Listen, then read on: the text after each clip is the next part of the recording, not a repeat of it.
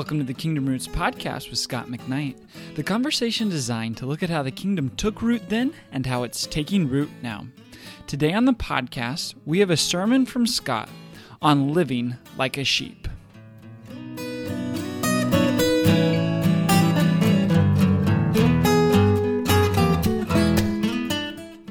Where's Waldo and autostereograms? Those autostereograms are those books that are dots and colors, and you look at them, if you surrender to the dots, they become three-dimensional.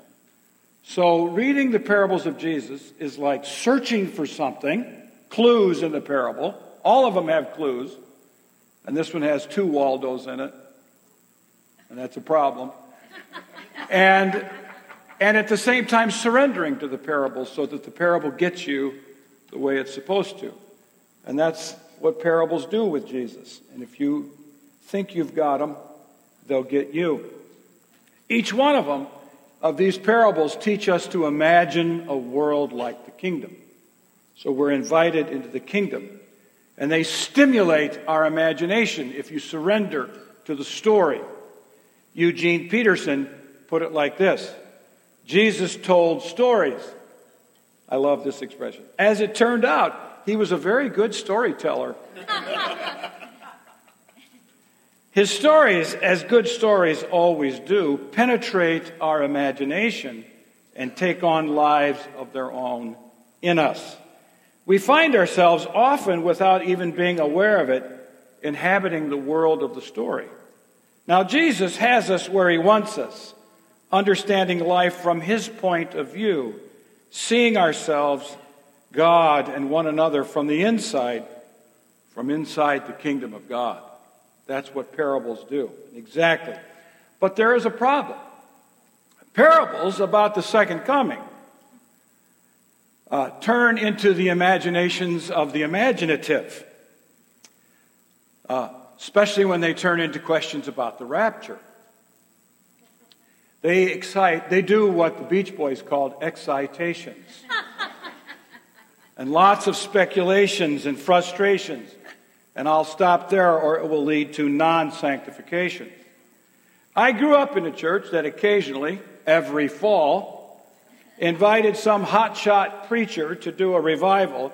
And the best way to excite revival fervor was to talk about the rapture and to suggest that we might not get home tonight before it happens.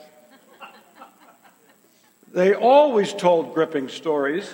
Some of them, I am now convinced, were fiction, but they were really scary stories of people dying too young. Well, sometimes these parables of Jesus excite imaginations and speculations and nonsensifications. But I had an experience in college that calmed down my excitations and nonsensifications and turned it into sanctifications. I was at a bookstore at Erdman's. It's called The Bookstore. It's a very clever name. And the man who ran the bookstore was a man named Casey Lambrechtsta. He was an old Dutchman who lost his little son when he was little. He named him, he's very reformed, he named his son John Calvin, which was clever for him. But he wrote, the rest of his life, he wrote novels about his son growing up. And so one day, full of fervor and excitations from a class on eschatology in college, I started asking him his positions on the rapture. Was he pre-trib, mid-trib, post-trib? And Doug Moo called it the Chicago trib. And Casey said, I said, what's your position? He said, I know this. Jesus is coming back, and I need to be ready. Well, that ended my excitations and deliberations with him. But that's just the point about this parable. This parable of the sheep and the goat. The Lord, Jesus, the Son of Man, is coming back, and we need to be ready.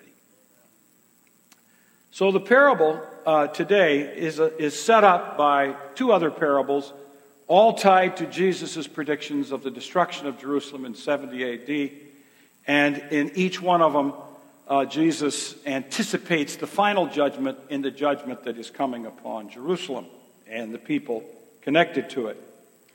And the readings that we read today all connect this to the shepherd. God is shepherd. The people of God is the sheep.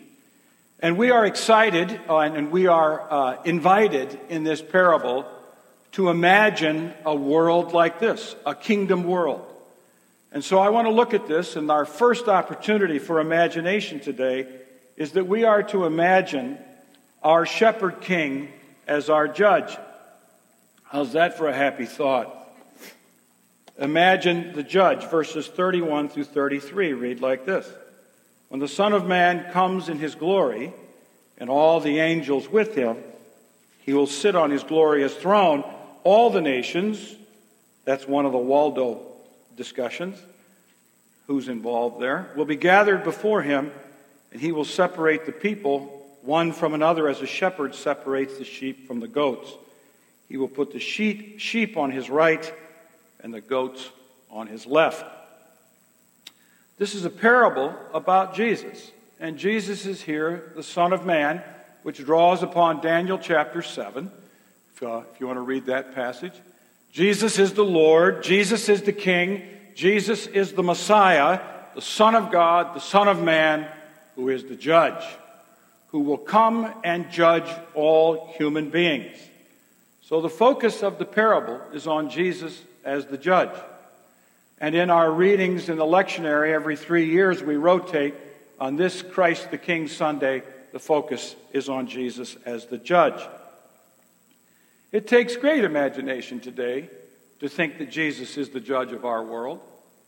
When we watch news 24/7 and look at our Twitter feeds, and they blow up over the lightest of comments by our president, and social media like Facebook, it can be a challenge to believe that Jesus is the judge and that Jesus is the Lord. But Jesus is the judge. And this is a theme that is so important in the pages of the Bible, that life does not end when we die, but there will be a judgment. As Mr. Beaver told Lucy, one of the Pevensie kids, of course he's not safe. But he's good. He is the king, I tell you. Jesus is the judge, the Son of Man, but he's a good judge. And he has come back to redeem the sheep. So we are to imagine Jesus as the judge, as the Lord, as the King, as the shepherd who will judge. And he stands us on our heads and permits us to see a deeper reality in this parable, that we are accountable to God, and King Jesus will be our judge. He will judge all nations, it says in verse 32. When we think about this theme, and it's probably not a theme that we all like to grow up or wake up in the morning to think about, Jesus as judge, we have to realize that life is a test, that we will be judged by God on the basis of our life, what we did with our life, and it will determine our eternal destiny. That life now transcends the life that we experience in our ordinary realities, and that Jesus is the judge. And in this parable, some people are sheep and some people are goats. And that's the image that he wants us to use. Klyne Snodgrass, who is maybe the world's leading expert on parables, people who write 700-page books on parables are experts. He spent 20 years working on this book. He clarified, because sometimes it's properly misunderstood, that there is not an inherent distinction in the Jewish world between goats and sheep, that goats are bad and sheep are good. That's not the point.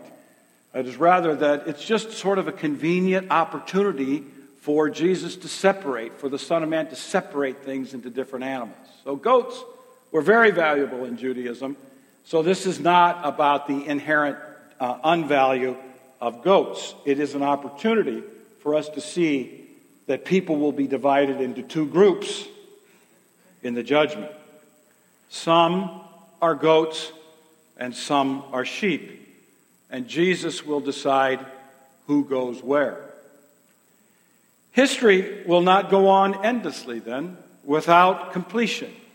it will come to a close. The books will be opened. The gates will be shut. And each chapter, as C.S. Lewis said in The Last Battle, will go on and be better and better and better than the last. For the sheep, not for the goats. So, when you read this parable, this is what you learn. Don't be a goat. Right? What's a goat? We'll get to that in the second point. We are also given an opportunity to imagine our shepherd king's criterion in the judgment is compassion. Is compassion. There is something about many of Jesus' parables that we need to know if we're going to be honest. Don't get comfortable. Because the minute you feel comfortable, he's got you. And you will be surprised. When you think you are safe, when you think you are in the in-group, you find Jesus looking into your eyes with a surprise. Here's the problem with this parable. Most of us today in this room think we're sheep, right? Who wants to admit they're goats? Jesus' target in this audience, in this parable, is comfortable sheep. So in verses 35 to 36, we read this. For I was hungry, and you gave me something to eat. I was thirsty, and you gave me something to drink. I was a stranger, and you invited me in. I needed clothes, and you clothed me. I was sick, and you looked after me. I was in prison, and you came to visit me. In verse 40, Jesus says, truly, I tell you, whatever you did for one of the least of these brothers and sisters of mine, you did for me. At the time of Jesus, the expectation of ordinary Jews is that they would be judged on the basis of their observance of the Torah or the law. But Jesus surprises them. Fred Craddock, who was a one-of-a-kind preacher, Southerner, said it this way. If we know we are going to face a final exam of one question, and we are told by the examiner what that question will be, is it not reasonable to suppose that one question would gather to itself the interest and the energies and the concerns of all of us? Sure. Now, here's the question of this parable. How did you respond to human need? That's it. That's the question. The love of Torah, so typical of those who were Torah observant in the Jewish world, becomes for Jesus a Torah about love. And the question is not whether you love the Torah, but whether you are a person who loves as the Torah commands you to love. There's a big difference between Bible lovers and God lovers. I was just with 9,000 of them in Boston at SBL. You can't always distinguish between Bible lovers and God lovers and Jesus lovers and other lovers. Knowledge of Torah does not guarantee becoming a loving person. Well, some people think that Jesus' question in this parable is not enough. Surely there must be a theological test. Some orthodoxy, please. Some evangelical faithfulness, thank you. Or at least the Anglicans' 39 articles. Sorry.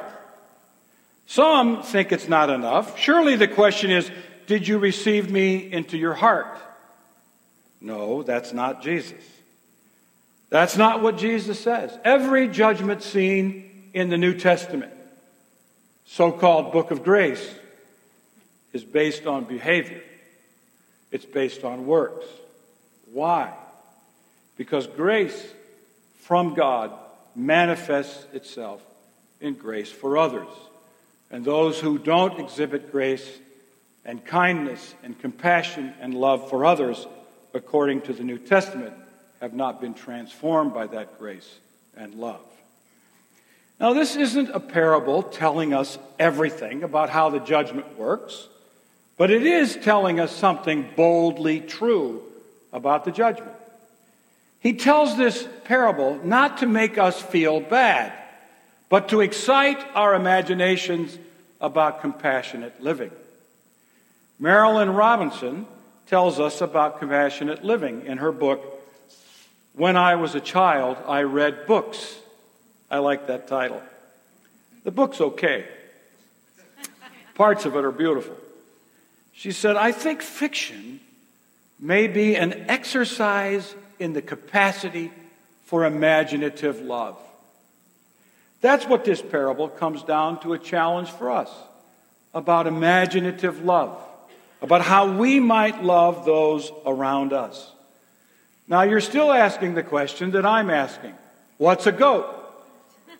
Who's a goat? Am I a goat? Let's get personal. So I'll answer that question. A goat is someone who headbutts those who are hurting and wounded and abused and in need of care. That's a goat. A goat headbutts the needy. Goats treat people as numbers, as employees, as customers, as potential sales, as targets, as objects. Not people with names, not named people with personal histories and stories and emotions and a heart and a soul. Goats ignore people who are not to their own advantage. The better question is, what's a sheep? Who's a sheep? Am I a sheep? That's what we want to know. Are we on the left or on the right? If you're not asking that question, you're still looking for Waldo, because it's there. A sheep is someone who offers cold water and warm blankets and food and hospitality and visitation to those in need. A sheep is one who knows another person's name, that person's story, that person's heart, and that person's hope. Jesus lived like this. He had a radar for needy people. He knew names. He knew stories. He knew their hopes. He knew their hearts. Do we? Do I? Do you? Do we need to excite our imaginations for imaginative love? For the homeless around us? For children who are at risk in the world, in the United States, in the city of Chicago, and around the world? To all children who are frequently ignored in our own understandings of human life? To students or church folks who are looking toward a lonely Christmas? To former students from Redeemer, now pastors and priests all around the world, thanks to Jay, who'd like to hear from us? Write them a letter. We got email. Former students from Redeemer who are now missionaries, wondering if they're remembered. Single folks in our midst who wonder if they're ignored. Widows, the most neglected element of church worship and church fellowship. Senior citizens who wonder if they've been put on the shelf. Obsessive, compulsive, disordered folks who write me letters about whether they've committed the unpardonable sin and write long, long letters 3 or 4 times a year. Same guy, same questions, same problems. Chris can answer those questions better than I. He thinks it's I. Someone who has destroyed his family with a bad act.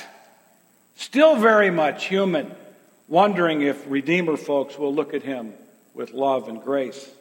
A gay man, a lesbian woman, transgendered, wondering if the gentle eyes of Jesus will be seen in Redeemer folks when they see him.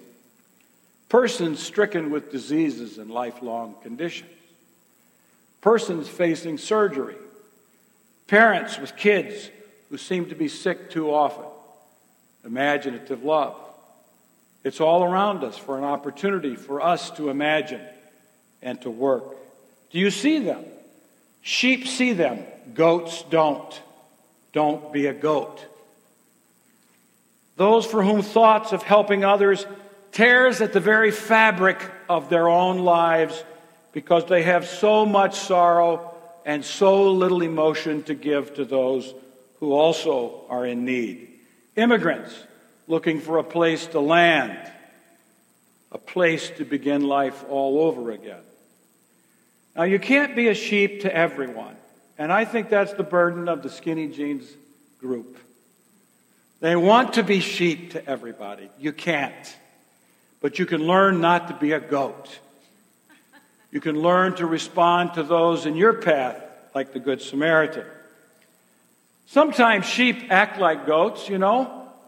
Good sheep act like goats. When she was pastoring and preaching in the same church, Barbara Brown Taylor told a story of a sheep that acted like a goat. Thursday, she said, I was driving to work at church through the early morning drizzle, my seatbelt on and my doors locked, when I saw a car with its hood up on Howell Mill Road. As I approached, a tall black man stepped into the road, holding up a pair of jumper cables and looking me straight in the eye. Several hundred pieces of information went through my mind in about 3 seconds. The man needs help. You are a single woman alone in a car. The man needs help. Never open your door to a stranger. Go to the nearest service station and send a mechanic. The man needs help. What if he cannot afford a mechanic? The man needs help. I am sorry, I cannot help. Maybe the next person will. And I drove on to work to complete my research for a sermon on the Good Samaritan. Barbara Brown Taylor. So let's not pat ourselves on the back too fast about how good a sheep we are. All sheep sometimes act like goats. Sheep are those who are learning imaginative love.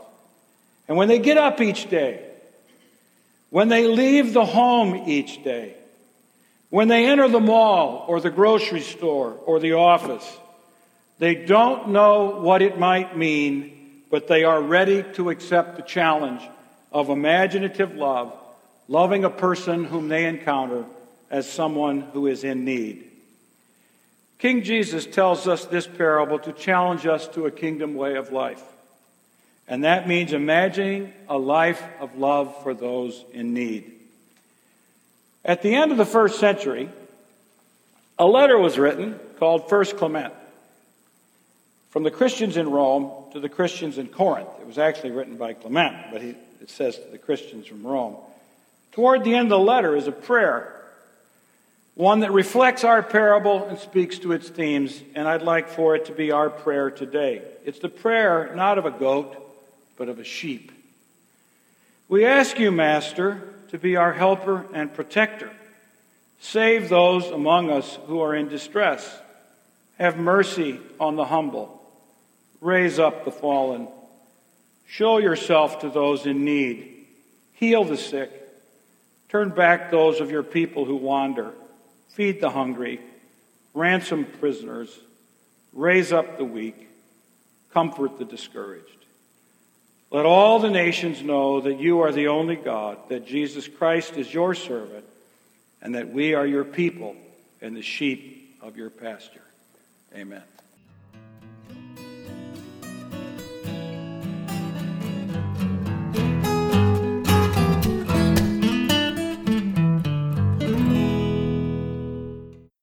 We have a one-question final test at the end of time. And that question is, how did you respond to human need? Stimulating question, and I hope you were as challenged as I was on what it really means to live with Jesus as King and the implications for us to live as sheep, which we all hopefully want to do. So really hope you enjoyed Scott's sermon today and our conversations that we have regularly here on Kingdom Roots. If you haven't had a chance to subscribe yet, that would be your best possible next step, just to make sure that you don't ever miss any of the content that we have coming coming your way. Want to encourage you to specifically subscribe because next week we're going to be talking about the incarnation taking root. Obviously, an important topic as we are in the season of Advent and are coming into the celebration of Christmas that we have of Jesus coming to earth. So grateful for having you join us again today, and we look forward to being with you next time as we continue our conversation on how the kingdom took root then and how it's taking root now.